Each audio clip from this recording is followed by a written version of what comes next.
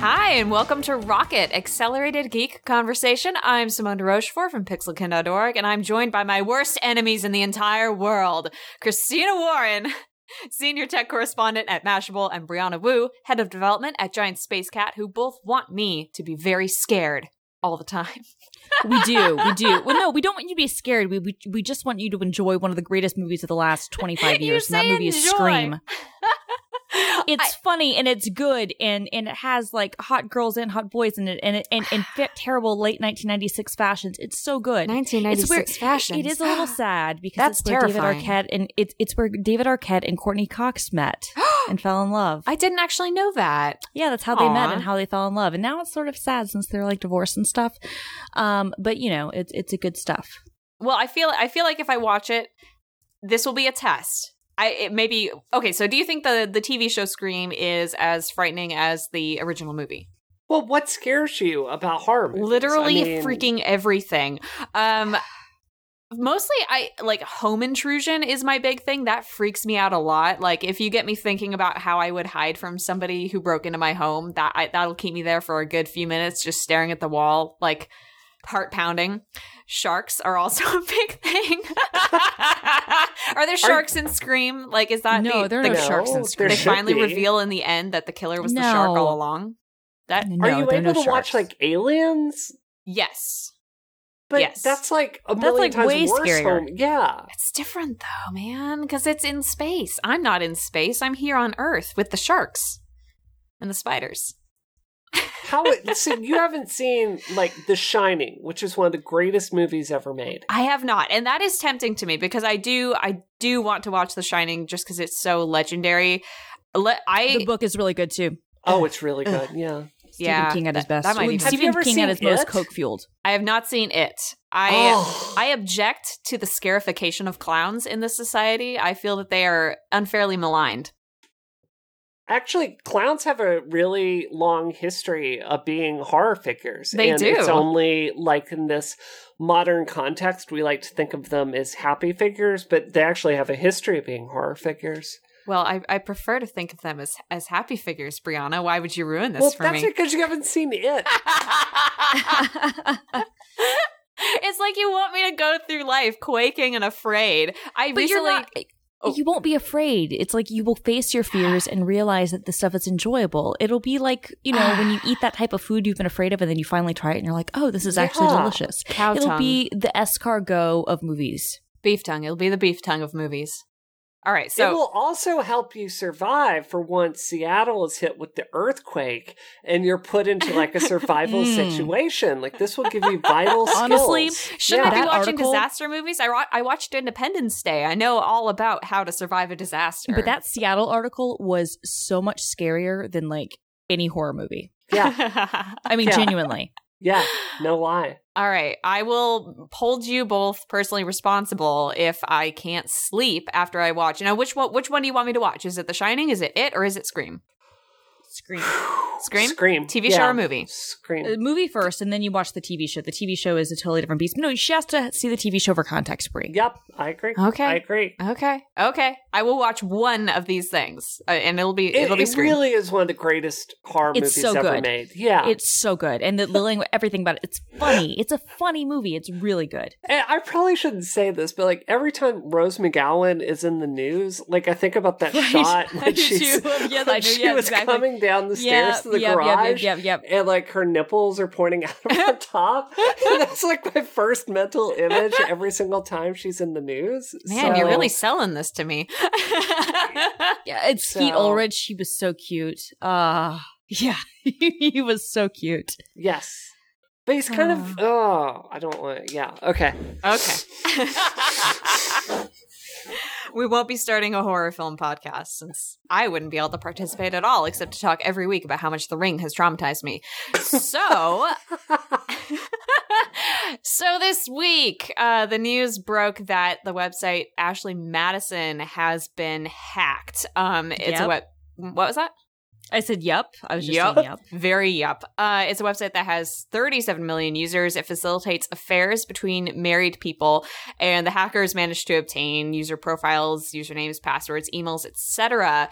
And this is super, super duper crappy because as a website that helps people do something that is supposed to be very clandestine, like it above all should be considering its users' needs and safety. It's owned by Avid Life Media, which also owns Cougar Life and Established Men.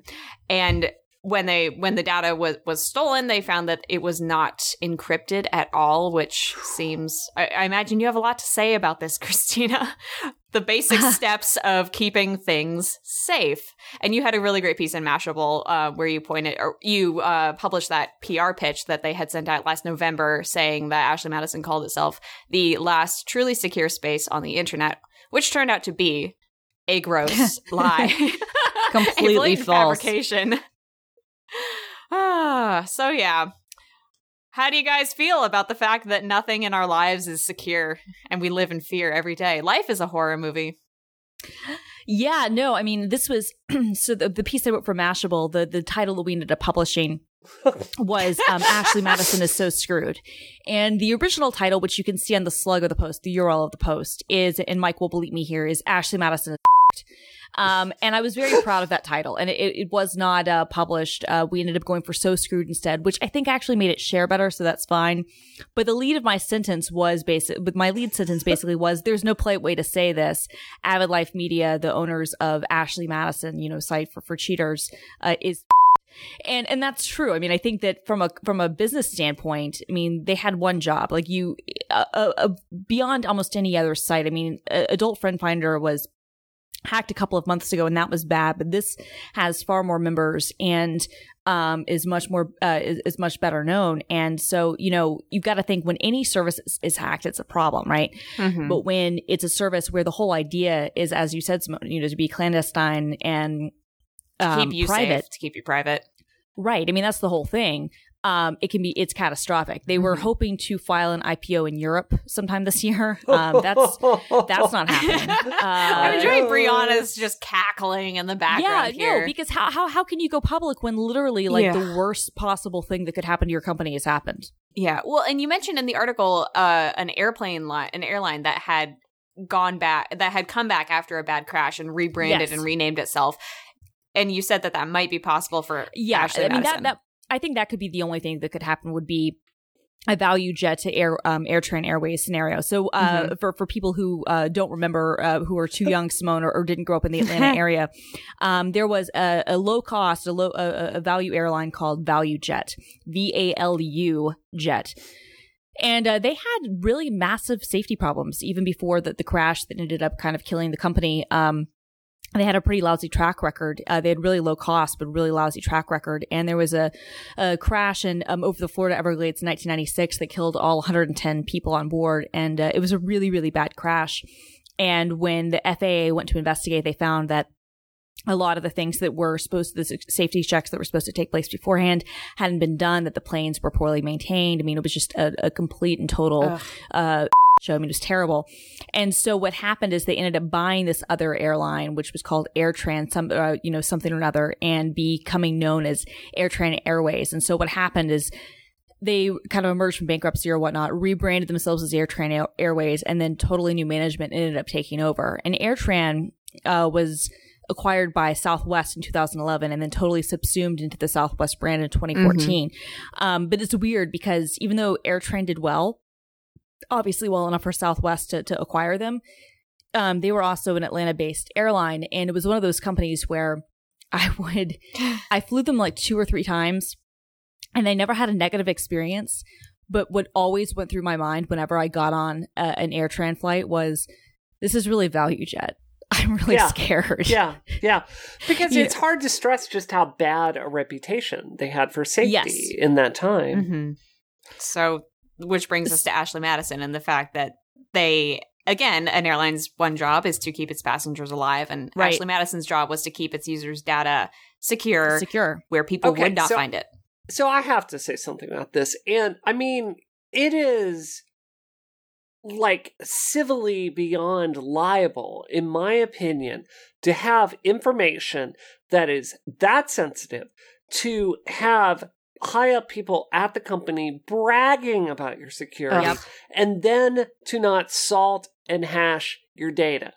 And that is just unconscionable. I mean, that would be like being in charge of securing a bank vault and not having a door on. Exactly. And it is, precisely. I mean, this is such a key part of cryptography and keeping your data safe. And even in that case, like, I mean, even if you do have your data hashed, like, they can magically go through and break the hash. Like, there was a really scary article on there. So what they'll do is, like, if the people sit there and they have the hash, they have tools where on like a mediocre computer, how with the hash they can sit there and break individual accounts. Now, breaking all the data at once is difficult, but even then, like, this is a really key thing to like protect there. So, I mean, Christina, you reported on this. Have they had some reason for why this data wasn't hashed? No, they haven't said anything. And, I talked to some people who took issue with my article saying, that the email addresses and the password should have been hashed. And they said, well, actually, if you hash the email addresses, then they couldn't ever email users and you couldn't do password recovery. Or more clearly, you couldn't market to people, which is the real reason why they won't hash email. But passwords at least should have been hashed. No, they don't have any reason for that. And why the stuff was stored the way it was. Since the hack happened, some information has leaked out. And they've issued DMCA takedowns on GitHub. Like, okay, great. So GitHub is going to take it down, but Pastebin and the torrents and the offshore places aren't. And as soon as all this information is released, it'll be everywhere. And the DMCA is not going to protect you, Ashley Madison. Like, it's not. Nope. And it was silly to me that a lot of the press response was basically, oh, this criminal act, that's unprecedented, da-da-da-da-da-da. We were victims just like so many other companies. It's like, yes, you're victims. Here's the deal. You should have had triple, quadruple, quintupled levels of security because of what your service is. And some people in the comments on my post were saying to me, oh, well, what about Snapchat? Snapchat's whole business is on ephemerality, and they've obviously had massive privacy problems. And I've referred to their security before as Swiss cheese. I think there are a couple of differences. One, I think that even though they do have their business on ephemerality, we've always known that there's like an analog hole with Snapchat, meaning you can take the screenshot. So there's a certain aspect to it that I think even the most basic users understand that everything you send, there's potential for it to be captured again. Mm-hmm. And the second thing is I think that because most of the users of Snapchat are under 18, are underage, even though arguably we should care more about the privacy rights of people who are underage, because they don't have the money, it's not going to be as big of a concern. Whereas the victims in this case are going to be people whose real lives, careers potentially, livelihoods are going to be on the line. So the stakes are a lot higher than, teenage drama getting, spread around. No, I definitely agree with that. And, I do want to get to the kind of the morality aspect of it, because it's really bothered me to see, people I respect on social media. Like, okay, total respect to you, Simone, but, you started this off the same way I started tweeting about this, saying Ashley Madison is a site for cheaters,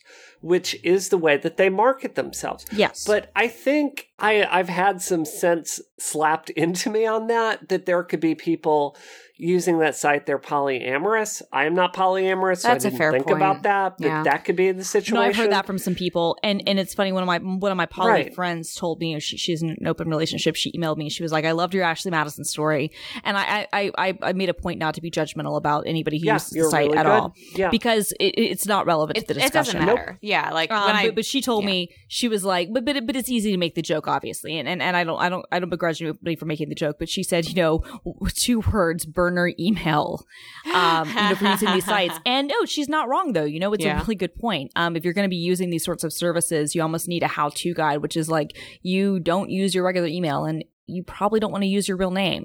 You have ways to protect yourself. But yeah, no, there are definitely more valid reasons for it. And frankly, I'm not going to pass judgment on other people's situations and relationships when I don't know those details. I'm not going to say that just because you do something that I wouldn't do in my relationship, that you deserve to have your information outed. I'm not going to make that. It's just immaterial, Exactly. And we need empathy for people. And it could be people in sexless marriages. It could be, it's just not your business. That's exactly it. The thing that's here the thing. is, this is a criminal act. But on top of that, and this is where I really want to get both of your inputs is, this is an epidemic. I had my forum information for Unreal, which is a site where I've entered in a lot of technical information about my company. All of that got leaked last week from Epic. Mm-hmm. I don't remember what I entered in, but it's very safe to assume my home address is out there, phone numbers, all that information. This has happened to PSN. My question is, how can we stop this? Because as best as I can figure, the only way to stop this is going to really prosecute some of these companies like Ashley Madison in civil court.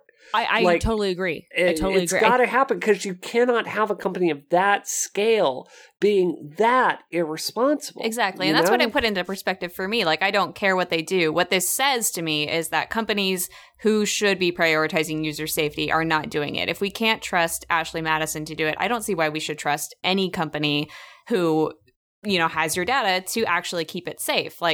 And that's the ultimate thing, is that you can do so many things as an individual to protect yourself. You can use burner emails, whatever, but it's not in your hands. It's in the hands of Google. It's in the hands of Ashley Madison. It's in the hands of someone else who is who doesn't have the tools, who is not using the tools properly, who is not keeping you safe. So I don't know how to solve this particular security problem, because it seems like it's such a moving target. No matter how safe something is, somebody is eventually going to find a way to get into it. And I did an interview with Vice today about this, and I do think to a certain extent this Ashley Madison was their fault for not having the best security in the business. Absolutely. But I also think we vote with our dollars to a certain extent. And the economic model that we collectively have chosen over and over and over and over again is to allow advertisers to take the data that we allow them to mine for us. That's fair. And to rather than pay for products.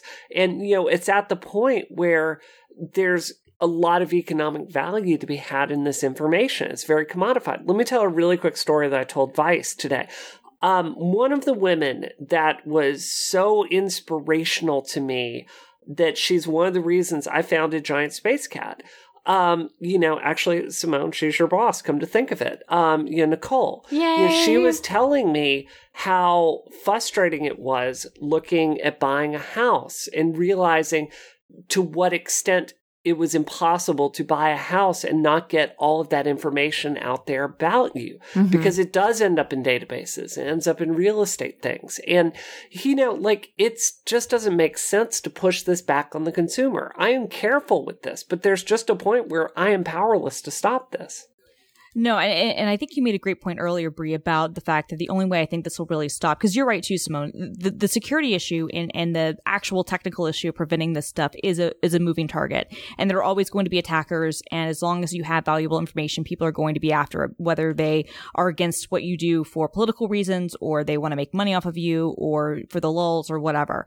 But I think that, as we've seen again, the problem is, if we can't trust the companies that really should care about this, how can we trust the companies that maybe don't have as much of an incentive to? Mm-hmm. And I think since so many companies have such piss poor security practices, and we've seen that time and time again. Sony has been the classic example over and over again, right? Yeah. Even before the Sony Pictures hack, the PSN hack, it's proof that they had really terrible security practices. And so if we can't trust those people, I think that what we have to do, because a lot of times, and this was interesting, that at one point, the CTO of Sony or CIO, I guess is the proper term, had bragged in a magazine, that he didn't really want to pay for a lot of security aspects because he felt like it was a bet. He felt like, honestly, it came down to a numbers game where he's like, well, if we have these extra practices, it's going to cost us more to implement, and the chances of something actually happening are low enough that we'll take the bet that our insurance or whatever is good enough. That's so typical Sony. They always put it back on the consumer. And so to me, the thing there is it's saying that those sorts of people, I think you're right, Brie. Like there should be a civil liability. So if companies are doing this stuff, they should be sanctioned. But I wonder almost, and I'm not a huge fan of over-regulating stuff, but and certainly the government doesn't have a great track record with understanding tech necessarily very well. But I do wonder if this is one of those things where the only way we could get maybe the guaranteed action is if the government or other, organizations said, you will be fined, you will be found liable, you will have, things come in against you, and your ability to do business will be impacted if you let these things happen. And if we find out that this could have been prevented, but it was because of your negligence that it didn't. I think that the only way that a lot of these companies will take any, precautions is if they're forced to, if it becomes financially untenable for them not to care. I guess I would say, I was talking at BlogHer this weekend about working with the FBI and how frustrating it was. I couldn't send them a Dropbox link. They couldn't open an email attachment. And, I really wonder having Congress try to pass this, if they can even keep up with security. No, I mean that. I'm not trying to be snide here. I'm not laughing at that. I'm just laughing at the sad reality. That is true. No, you're not wrong. And that's why I said they have a bad record on this. That's all I was saying. But I wonder if it's going to take more than just the potential civil liability thing. If it actually would take some sort of act of Congress to say you will be sanctioned in some way. Mm-hmm. Which brings up a whole new bag of worms, which isn't our problem, which is, who gets to decide what those minimum qualifications are, who are they consulting about this, et cetera, et cetera. But I do think that you're right that Ashley that is Madison, you can come in there, you can prove damages to marriages, you can prove there are a lot of people are going to end up divorced over this. There are going to be so many class action suits against them. It's not even going to be funny. There are. And it's like showing negligence by standard of what, best practices of the industry are. I believe that's something you can do. And, it's really, my hope is if anything comes out of Ashley Madison, that people will, step it up because they'll realize their butt really is on the line with this. And I think the other thing I would say is I'm making a commitment right now that whenever there's a database out there and someone puts up a website and I can enter in my friends' names and see the stuff about it, I'm just not going to do that because it's, it's invading in their private life and their marriage. It's their business. Yeah. Yeah. Well, that's a strong ending. Oh my God. Strong conclusion. I'm sorry. This episode of Rocket is brought to you by the New Mexico Tea Company, which has been running for over 9 years, sourcing fantastic loose leaf tea from all over the world for you, the customers, for me. They discover and import awesome teas, and they also make some themselves, and they're just focused on introducing you to all new kinds of tea. I know I talked last time about how I have a massive shelf full of tea, and it's so hard to know what to buy and what to get. And what they do is they send you monthly. They have this monthly tea club, which for $19.99 a month sends you 3 different teas. So you can actually just have tea chosen for you. You don't even have to go into the really expensive tea store and smell it. It comes right to your doorstep. You can choose between pure tea or herbal tea. And if you have more people in your household, you can double the tea for $29.99 a month. And in the strong words of my friend Taylor Beard, who subscribed to the service, Simone, stop pitching me awesome monthly services. But it was, she really liked it. So apparently, yeah, go for it. So yeah, when you subscribe to the Tea of the Month Club, you will have excellent tea. You will learn new things about the world, and you will be very calm and happy drinking your hopefully iced tea because it is blazingly hot this summer. So hot. I'm miserable and I hate it. Miserable. Yeah. So, yeah, they sent me a bunch of it, and, the packaging is just top notch. Like, the taste of it is amazing. I got it with this really great, infuser, so it's just amazing. But, can I give everybody here a productivity tip? Yeah. Yes. A few years ago, I figured this out, that the 4 o'clock coffee / 3 o'clock coffee is actually a trap. Because your brain gets used to that. And so you start slowing down as your body is like getting prepared for it. So one of the ways like I managed to get off of that productivity crutch is like switching to tea, which is, it's much lower, but you don't have the headache and all the caffeine blowback with it. So that is my productivity tip to everyone. Yeah, that's a good idea. I had my roommate make me a cup of tea last night before bed, and it was perfect. It was exactly what I needed to fix the wine. If you use the code ROCKET at checkout, you'll get 25% off for your first 3 months of Tea of the Month Club membership, which is huge. It's usually just a month. Huge. What the heck? 3 months? So 3 months? Oh my God. 25% off? Yeah. That brings it down to $14.99. So so you get 15. So you save $5 for 3 months. That's huge. That is so cool. Okay, yeah, and people with memberships always get free shipping. But you can use that if you don't want the membership. You can use that code to get free shipping of one-off items. But again, if you have the membership and you use the Rocket code, you get the free shipping. You'll get free shipping anyway if you have a membership. But you should use the code because we're awesome. Use the code because we are awesome. Yeah. If you go to nmtco.com/rocket, you can look at all their stuff there, pick out something that you like, and drink some lovely tea tonight. And thank you so much to the New Mexico Tea Company for sponsoring this episode of Rocket. Drink some tea. I like that English accent. That was good. That was good. A spot of tea. I'm sure that no one will hate me for that. I'm sure no one will be horribly You're offended. Adorable, Simone. You're so cute. Aww. You must have been looking at my Facebook photos. No, sorry. I'm having such a day today, you guys. So, 9 to 5 Mac posted about the Enterprise edition of the Google Glass, which is coming out later this year, but just for Glass for Work partners. Yep. And there are a few things that are different about it. It's foldable. It is water resistant. It's more durable. So basically they're trying to make this model something that people can really use in the workplace that can withstand... Yes. I won't say a beating because it probably can't withstand a beating. I don't want to misrepresent Google Glass, but that can actually be used in the field. Exactly. Yeah, that can go out with you and be because the existing durable. Google Glass are kind of flimsy. They're not foldable. We had one of our CTO actually. He was a explorer and he got his pair of glass, and I went with him to get his fitting. And a week later, he was walking down the street and he was putting them in their little bag they came with, and the thing snapped off. And there was some sort of problem where the connector was, and he ended up giving it back to Google. They gave him a replacement, but I've heard that from other explorers too, that just the first edition just was not very durable. And so if you're going to make an enterprise and work focused device, which we can get into this a little bit later, but I think should have been their focus from the beginning, I think that this is a good way to go. Yeah, definitely.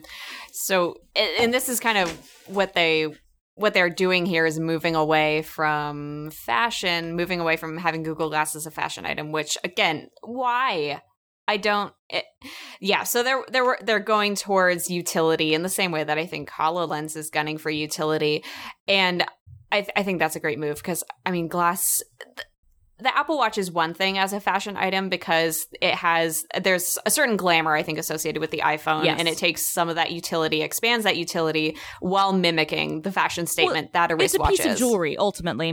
It's very much a piece of jewelry, whereas glass, yes, it debuted during Fashion Week, and at the DVF show, the models wore it down the runway, and that was a big moment, but they didn't wear it because it was fashionable. It was almost like this futuristic thing. It fit that motif. But there's also a difference, and I think a lot of times people who aren't in fashion don't understand this, which is just because you're part of Fashion Week and you're part of a runway show doesn't mean that you're an actually marketable fashion item. Very true. Yeah.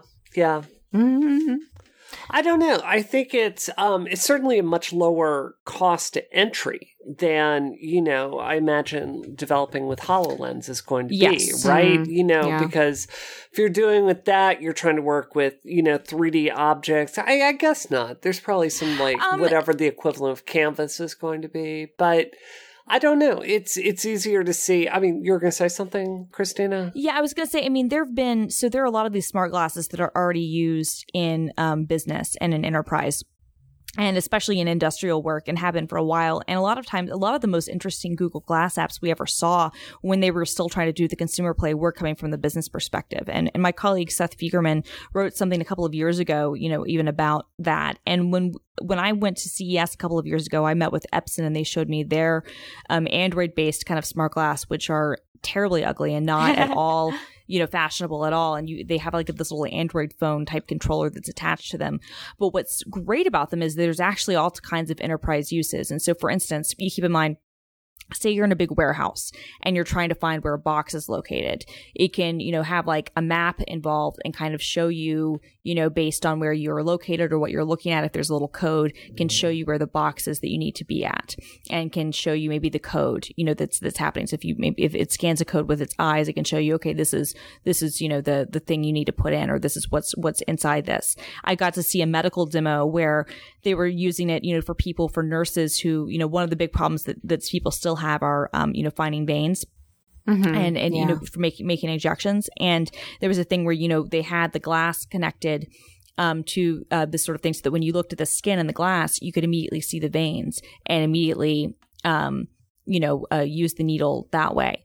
That is very cool. And there are other sorts of use cases too, especially, if you're wanting to do any sort of augmented reality kind of stuff. So there are a ton of, I think, business use cases for this type of technology that just frankly never existed in the consumer world. And I think that Glass's biggest problem, frankly, was their perception issue, because the glass whole thing took off. And A, the device wasn't very practical, but B, it just kind of became it had kind of social pariah status, where there was so much controversy around people having it on their faces. I think because the camera was so prominent. That trying to wear it as a day-to-day device didn't work. Whereas if you're making this very much of an industrial work device, having a camera has a utility now versus being an invasion of someone's privacy. Yeah, and the way it looked never did achieve what I would expect from a consumer item that you would wear every day. I mean, yeah, you're not going to – it is less awkward to take out my phone and look at Google Maps to navigate somewhere than if I were wearing something on my face and navigating that way, in my opinion. Although I think navigation was the one thing that Google Glass actually got right. I actually liked that. I believe that it would be right, but the perception of it, again, like you said – oh, definitely. I'm not arguing that in the slightest, but it's definitely one of those things where you actually being able to see the direction and having arrows point to you, or see a map on the screen and see where you are. And so, if you're turned the right way or the wrong way or not, was actually kind of useful. But I'm with you. The perception totally killed the whole product. Whereas in this case, they don't have to worry about being fashionable for anybody. The real challenge is now, can we get businesses to build stuff into this? And what's interesting, especially with a lot of Google's cloud stuff, is that you can kind of see of a world where this is connected, that this is talking to their, their cloud systems and maybe where databases where, packages are stored, to use that example, or, to pull up medical information if you just wanted to be able to pull up patient information, for instance, and be able to kind of see a chart alongside someone's x-ray, as an example. That could be cool. I guess that's where my question is for you, Christine. I have to admit, I don't know much about, the Glass SDK. I mean, can you tell me about it? What can it do? Yeah, it's very similar actually to the Android Wear SDK. And so a lot of it is kind of talking to other apps right now and then kind of showing intents or hints, on the screen. But there's nothing that I guess would preclude people from maybe building custom apps and having some sort of interface where it could show a mapping layer, for instance, or, be useful for helping to scan in objects where one really fascinating part would be, for instance, if you're wanting to make it easier to log or to do inventory. This would be one example where you could literally use the camera to scan a barcode and it would see it and then mark that this has been checked in. that would be something that would be easy to do. But the SDK that they've released, last time they did it was mostly aimed at consumers. And then they ended up kind of reneging on that and really kind of releasing some stuff for businesses. And because they're now part of the Google for Work program, I genuinely don't know what sort of things they have planned. But I do know, just knowing some of the other smart glasses that aren't Google Glass and some of the things that people in the health space have been working on with those systems has been pretty impressive. And I can imagine that Google would want to do what they could to make it possible for those, enterprise companies to build those sorts of things, to at least work with whatever this next evolution of glass is. Yeah, I'm sure they would at least want to be as a move part of it. So yeah, it's such a smart move. It makes more sense than anything I've heard about Google Glass since it arrived on the scene. Are they having to do any sort of recouping to make it more attractive to businesses because of that initial kind of scuzzy phase? Or, I mean, because it makes a lot of sense as a business product. I totally see the uses for it. But yeah, I don't know what its reputation is like in that sphere. And that's interesting. I think that they had good brand recognition from a business perspective. So I think you could say to somebody Google Glass and they would at least have an idea of what it is, versus if you say Epson Smart Glass, they might be like, what? I think that it's probably going to come down to the salespeople, frankly, at Google. There are Google for Work people making the case to these businesses, to these healthcare operators, to these, shipping companies, to, the Amazon type places of the world, to say, this is actually going to help your business, and working, frankly, with their ISVs, their independent software vendors, to make solutions that would be sellable. So I would imagine it would be sold in kind of a package thing, where you would have a software solution and they would say, we've got this hardware component that's adding on to it, rather than going to a business and saying, here's Google Glass, you can integrate it to your business. I think it would more be like, here's the solution for this problem you have, and it includes, this hardware device, which happens to be glass. Yeah. Well, that's where I can see them working with this more than I can see Apple doing something like this, because Google is going to have to give up a certain amount of its autonomy like this. Yes. Like very similar to Android, right?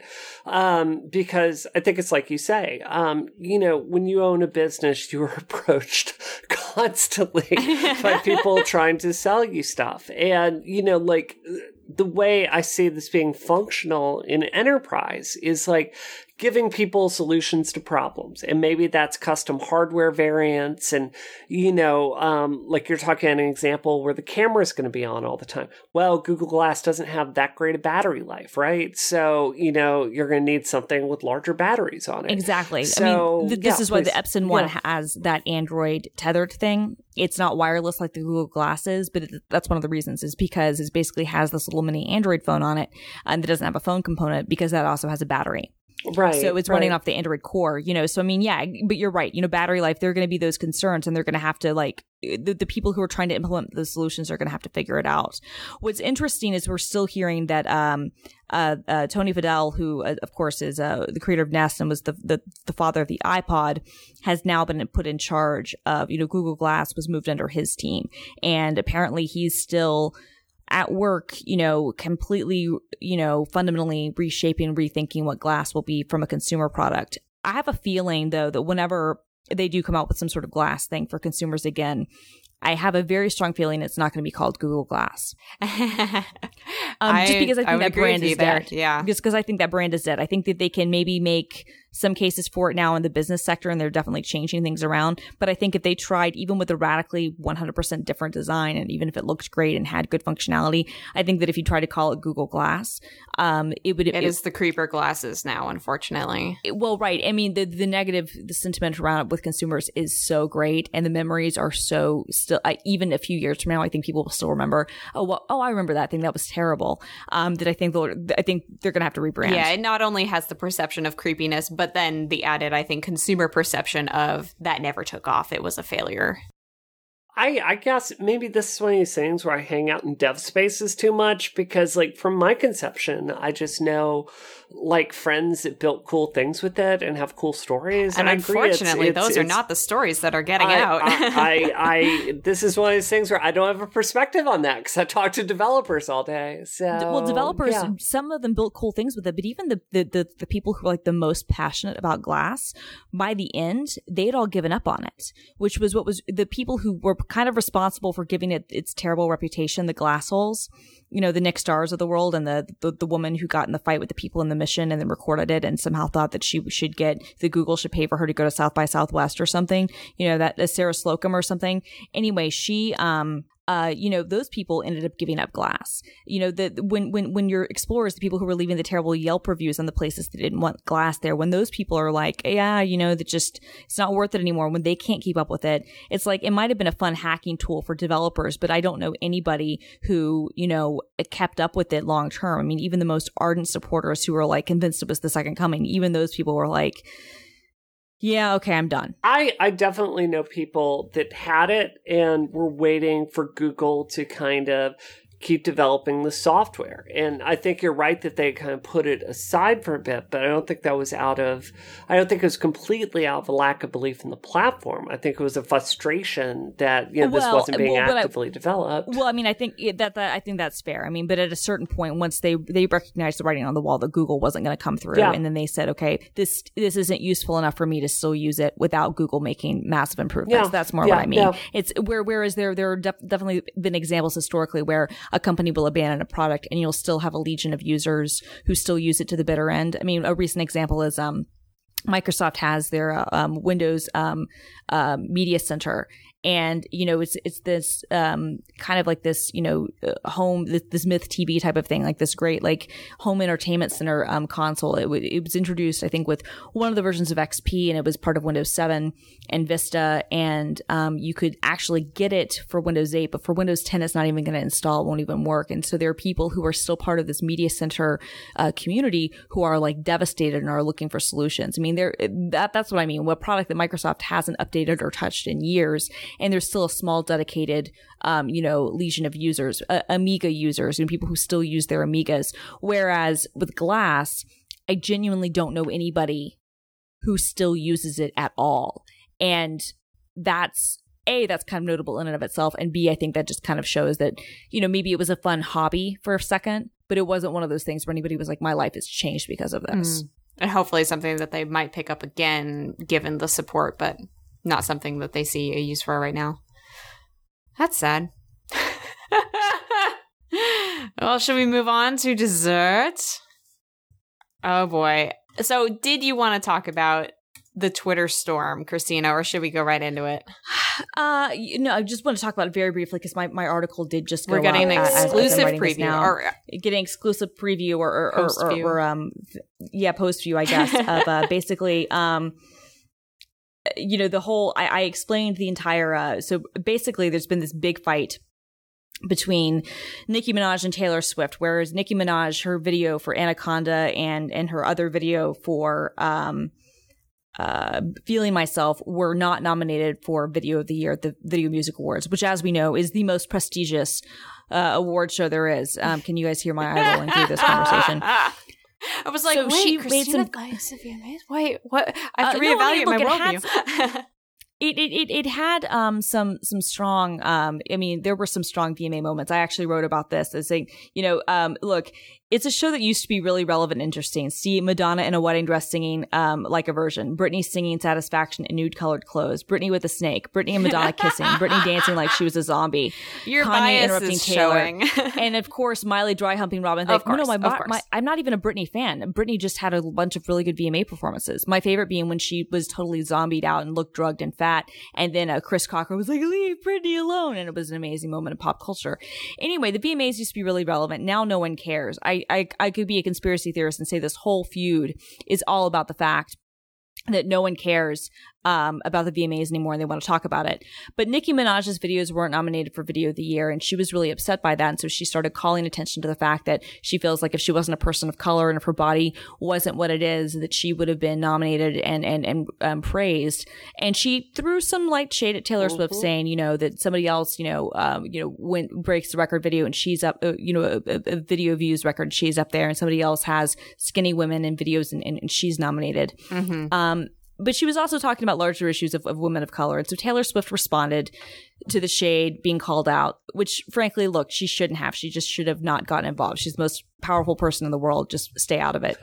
The drama largely subsided today. I think there were a lot of hot take think pieces where most people were Team Nicki, right? Yes. And then And then Katy Perry has to jump in. You guys. Now, if you've listened to Rocket episode 19, then you know the entire backstory between the Katy Perry and Taylor Swift feud, and and why that's the whole the piece de resistance. I love that you know that it's Rocket 19 just off the top of your head. I had to look it up because I linked to it in my article. Oh my god! I linked to it in my article. Thank you. And also people on the internet, they were like, "Oh, I know why they're feuding because of Rocket. I heard it on a Film Girl podcast." I was like, "Yeah, exactly." So, obviously, Katy Perry, 24 hours after this whole thing is done, she has to get involved. And she tweets. I'm finding the tweet now. She goes, finding it ironic to parade the pit women against other women argument about as one unmeasurably capitalizes on takedown of a woman. Ow. First of all, I had to read it 6 times to even know. To understand what she was saying. There's no grammar. No, I know. And it totally, I mean, unmeasurably is technically a word, but it's not a good one. And then she says the real travesty is that Rihanna's Better Have My Money video wasn't nominated, and that's because it just missed the cutoff date. And she's right. I mean, look, there are two real travesties. One, that Blank Space was not nominated for Video of the Year, and instead Bad Blood was, when Blank Space was the far better video. And two, I mean, if we're being real, even though it was released the day of the cutoff or whatever, Better Have My Money should win everything. Yeah. Because it's everything ever. This is so interesting to me. Nicki Minaj made so many good points about the way that the media is responding to this as Nicki Minaj is attacking Taylor Swift when Nicki, Taylor just should not have touched it with a 10-foot pole. No. Like, for one thing, it was not necessarily about you, aimed at you, something that you should have responded. It was. Well, yeah, but like not for her to respond to. Well, that's what I'm saying. Look, there was clearly shade about her, but you're dead on. I mean, it was one of those things where she didn't get the entire context, and by not getting that context, she shouldn't have gotten involved. But the other dessert topic this week. Yes. Journalism is exploding, guys. It's exploding. Speaking of drama. Oh my God. Oh my God. This is, wow. We had to have a talk on Rocket before we talked about this, because I'm like, look, IDGAF, like, I don't work in this field. Can you two even talk about it? Like, and I had to be like, and I had to like open this up with the caveats. It's like, well, there's a good chance I may work with some of these people sometime in the future, the next 30 years of my career. 2, Gawker moves into our building next week. Are you gonna like go have coffee with them and throw an office party? Well, we already one of my colleagues ran into one of the Gawker people last week, like right as the stuff was exploding. They were both on MSNBC together, and she said, "Oh, I'll show you the rooftop or whatever of the building," because our building has an kick-ass roof. So I mean, I'd be very happy to like toast them all on the roof or like go for a walk or whatever, like listen to any of the events. The whole situation sucks, frankly. But anyway, let's do some backup. Who wants to give some exposition to this? So. Yes.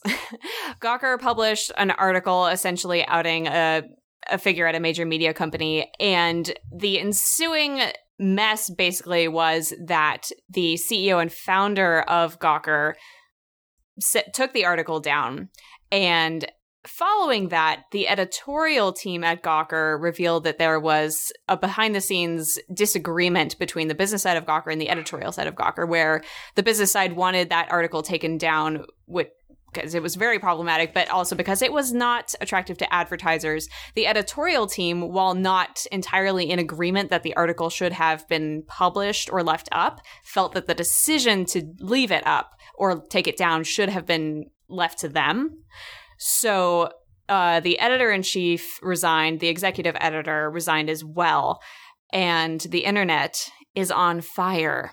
And will be for the foreseeable can I add future. One quick thing onto that. Like, it is hard to stress just how problematic this article was awful. And just how much everyone collectively on the internet, regardless of who you vote for or what you like or what your political party, like Gamergate and like all the people on the other side, like the targets of Gamergate, are all looking at this going, "Oh, that's not good," right? Like that's two people coming together. Like it was essentially facilitating blackmail is what it was. It was disgusting. It was. And the person the article was about was so not in any position of credibility whatsoever. And the thing that was so upsetting about this is, this isn't an elected official.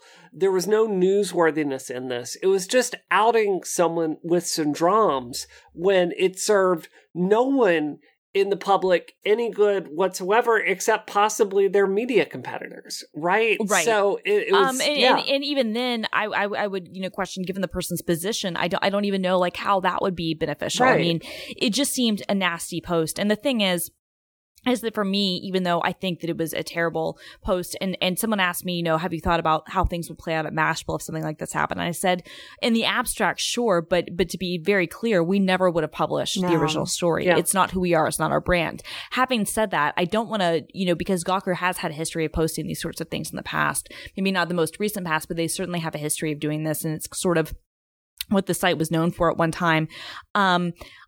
I don't want to get into judging someone else's editorial decisions when I don't know all the details that are going into it. I as a person who's an outsider and only knows what I see, I don't want to make any condemnations or judgments of things I don't know about. What I will say is the thing I had the biggest issue with, even aside from the substance of the article, even assuming that it was newsworthy, which I don't think it was, but I am not ready to fully make that judgment. Or I'm willing to admit that my opinion on that doesn't matter, and that, I'm not somebody who was in charge of that. But even if you deem that to be newsworthy, what bothers me is that the source, to me, I think as a journalist, I always think about, is the source reliable? Right. And in this case, the source was not reliable. It was a bad source, somebody who was clearly crazy, who had ulterior motives, who was using this as a way to basically extort someone else. And to me, that would... I wouldn't say crazy. I would just say selfish and...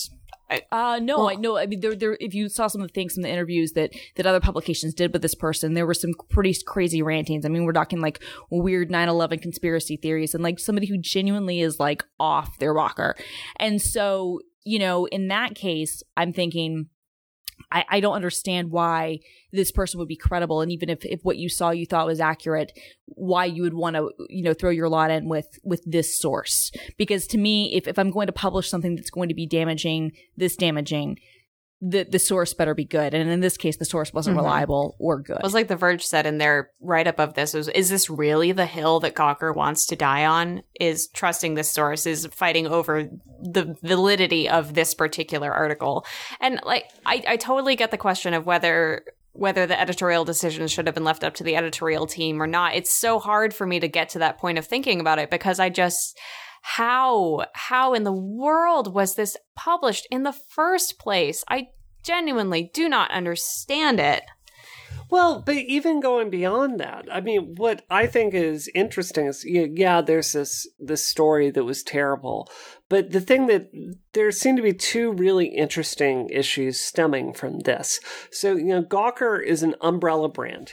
And, I know a lot of people that work in the game industry, and I know a lot of, feminist writers, I know people that work at any number of, Gawker sub-brands, whether that's Kotaku or Jezebel or, Jalopnik or, all these other different kinds of brands. And what I've seen this week is I've seen some soul searching. But I've also seen a lot of what I consider to be really unfair obloquy and critique of people that work at Kotaku and Jezebel. Being like, how can you work there? How dare you? Is this ethical? How dare you? How can you sleep at night? And it's such a childish... It's such a childish thing. Oh. I mean, because look, you know what? When you're young and when you have lots of things going for you, you can take a moralistic stance on a lot of things. But to me, I would be the same way, which is, and people have said this to me before. They said, knowing your politics, knowing what you believe in, how can you go on Fox News and talk about things? It's a valid question. My answer is, A, I'm not talking about politics. B, if I was asked about politics, I would share my opinion and I would never be asked back. I'm doing something else. But also, C, I'm representing my company. And if they want me to go there and do media outreach and whatnot, that's fine.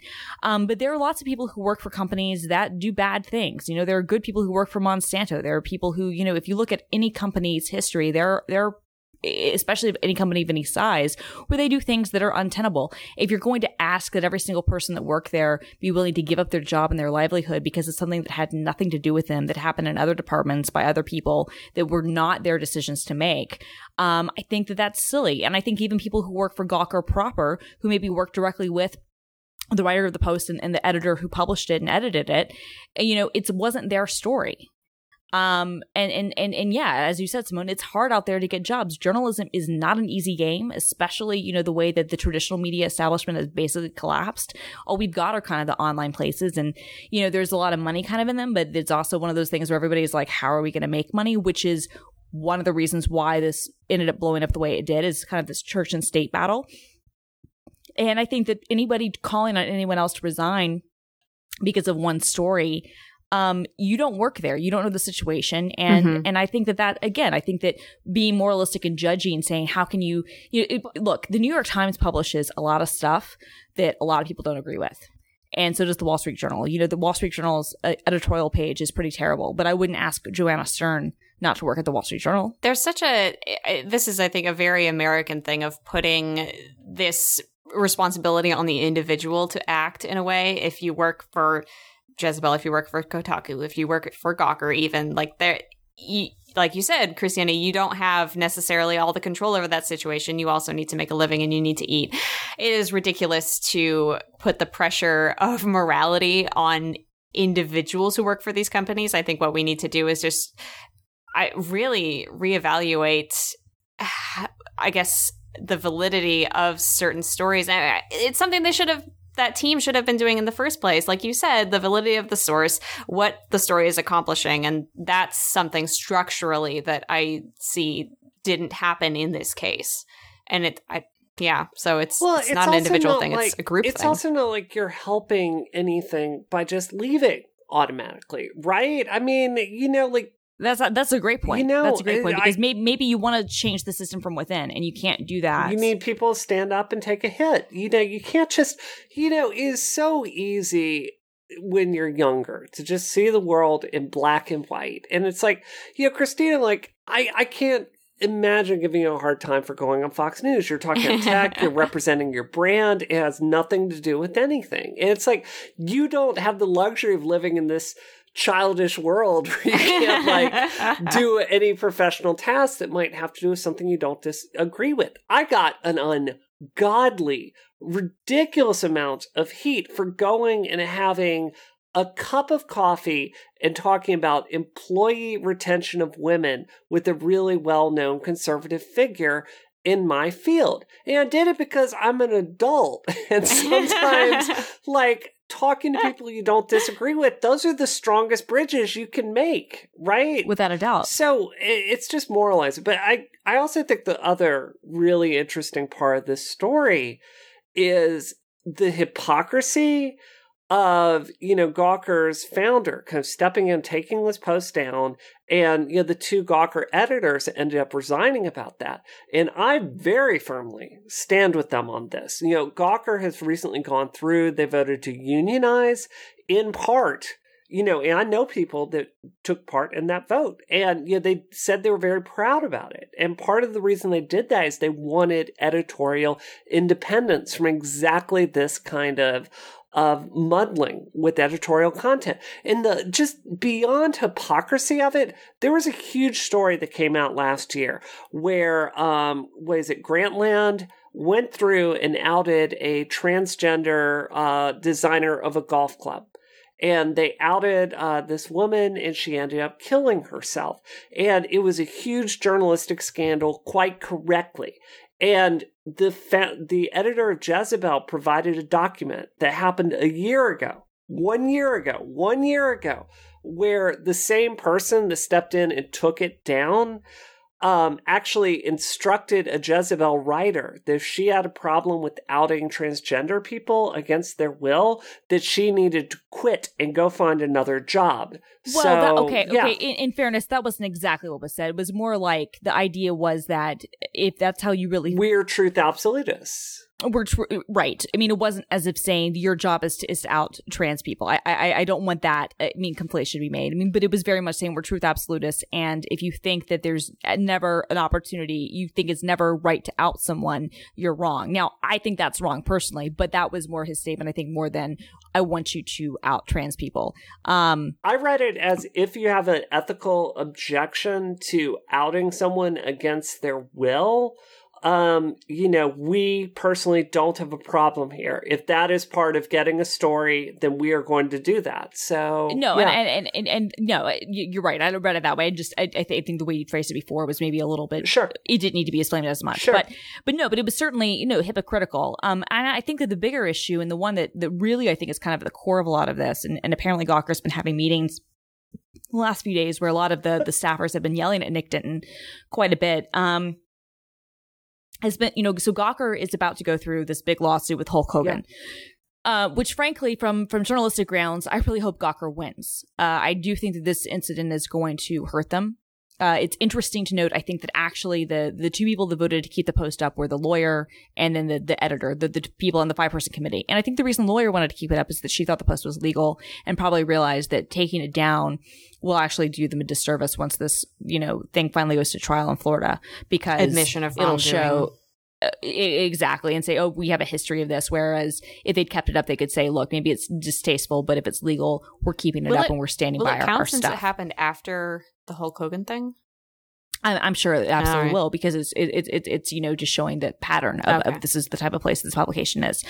Regardless, they're going through this big, Hulk Hogan lawsuit, and it's already cost them millions of dollars. And if they lose, the company could be on the line, frankly, depending on what the punitive damages are. And, they're growing. But, Denton wrote about what he calls the Gawker, or he spoke about what he calls the Gawker tax, which is the amount of revenue they lose because of their reputation. Oh. And he's trying to limit what that tax is. And I think what's happened is, he started the site 13 years ago, and it had a certain reputation and existed in a certain world. And back then, the established media still wasn't keen on the internet and wasn't there yet. And they were kind of the ranketeers. And they've kind of had that, almost, kind of give no bleeps mentality. And they've kind of been kind of that, those types of journalists.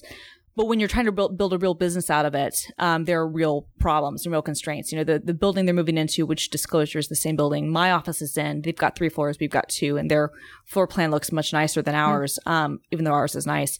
From what I understand, they're spending a pretty penny on this, and they've signed a 10-year lease. Wow. And so there's a lot of money built into this, and I think that I get the sense that, Denton is looking at things from a business perspective and trying to say, how do I balance the journalism and the fact that we need to pay for this journalism? And I think that those are valid things to have a conversation about. And I think every news organization has those sorts of balances. And even though we always say there's this strict wall between church and state, meaning sales and editorial, the reality is the wall is sometimes porous. Mm-hmm. It can sometimes be really, porous. And sometimes it can be really, really, opaque. But I think that the issue is that they're trying to figure out how we can make money and still do what we do. And it's a tough transition to go from being kind of gonzo to being more of a business. Yeah. And I don't know if he's doing a great job with it, but I also understand the perspective of the editorial employees who are saying, look, we unionized.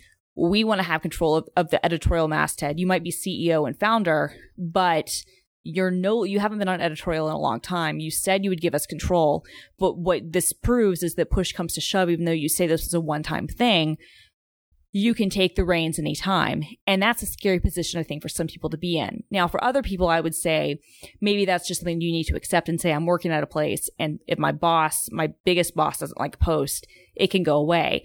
That's just never been the place Gawker was. Gawker, even through this whole thing, is a remarkably transparent organization. Part of the reason we're talking about this is because they live tweet the meetings, because they post about things in their kinjas, because the Gawker's policy has always been to be the most transparent, even about their own dramas. Mm-hmm. That's both a good and a bad thing. It's a good thing I guess for like, the popcorn lovers and whatnot, but it's a bad thing if your company is genuinely going through changes and you're trying to adjust to the new media currency where BuzzFeed is valued at $500 million and has all this money, and Vox is coming up and you've got other competitors like Business Insider.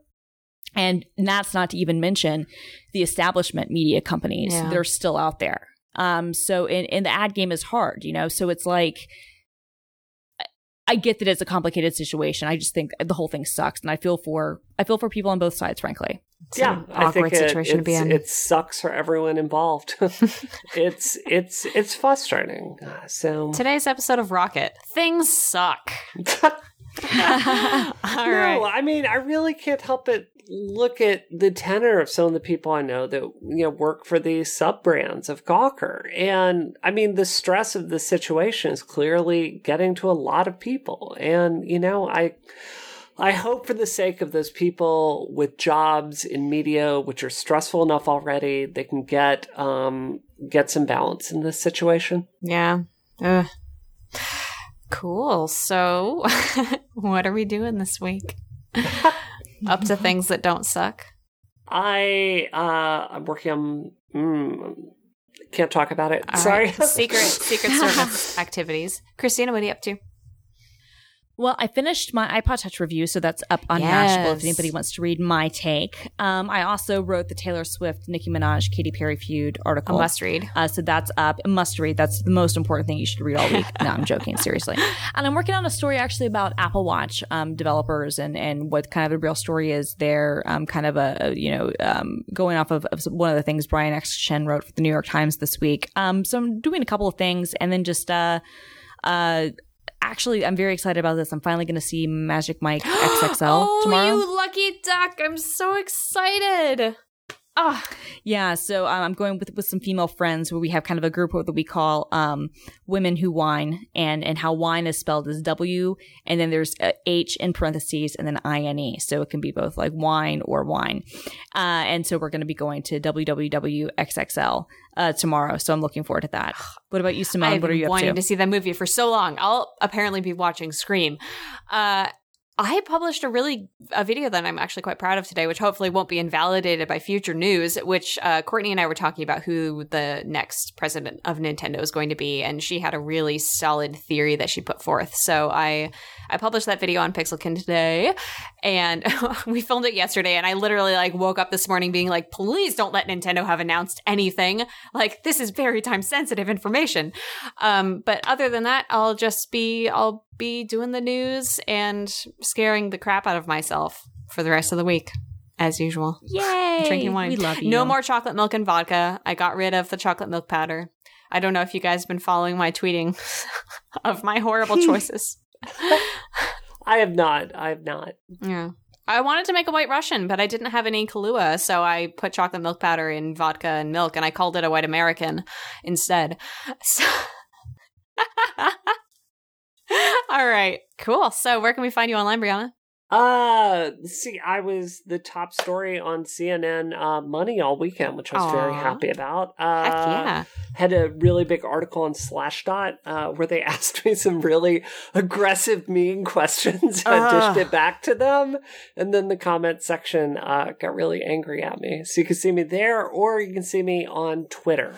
Nice. Under the Twitter account Space Cat Gal. Very cool. Christina? So you can find me on mashable.com/people/Christina, and you can find me on Twitter as Swift Lover. No, I'm kidding. As a film you almost outed girl. yourself there. Gosh. I did.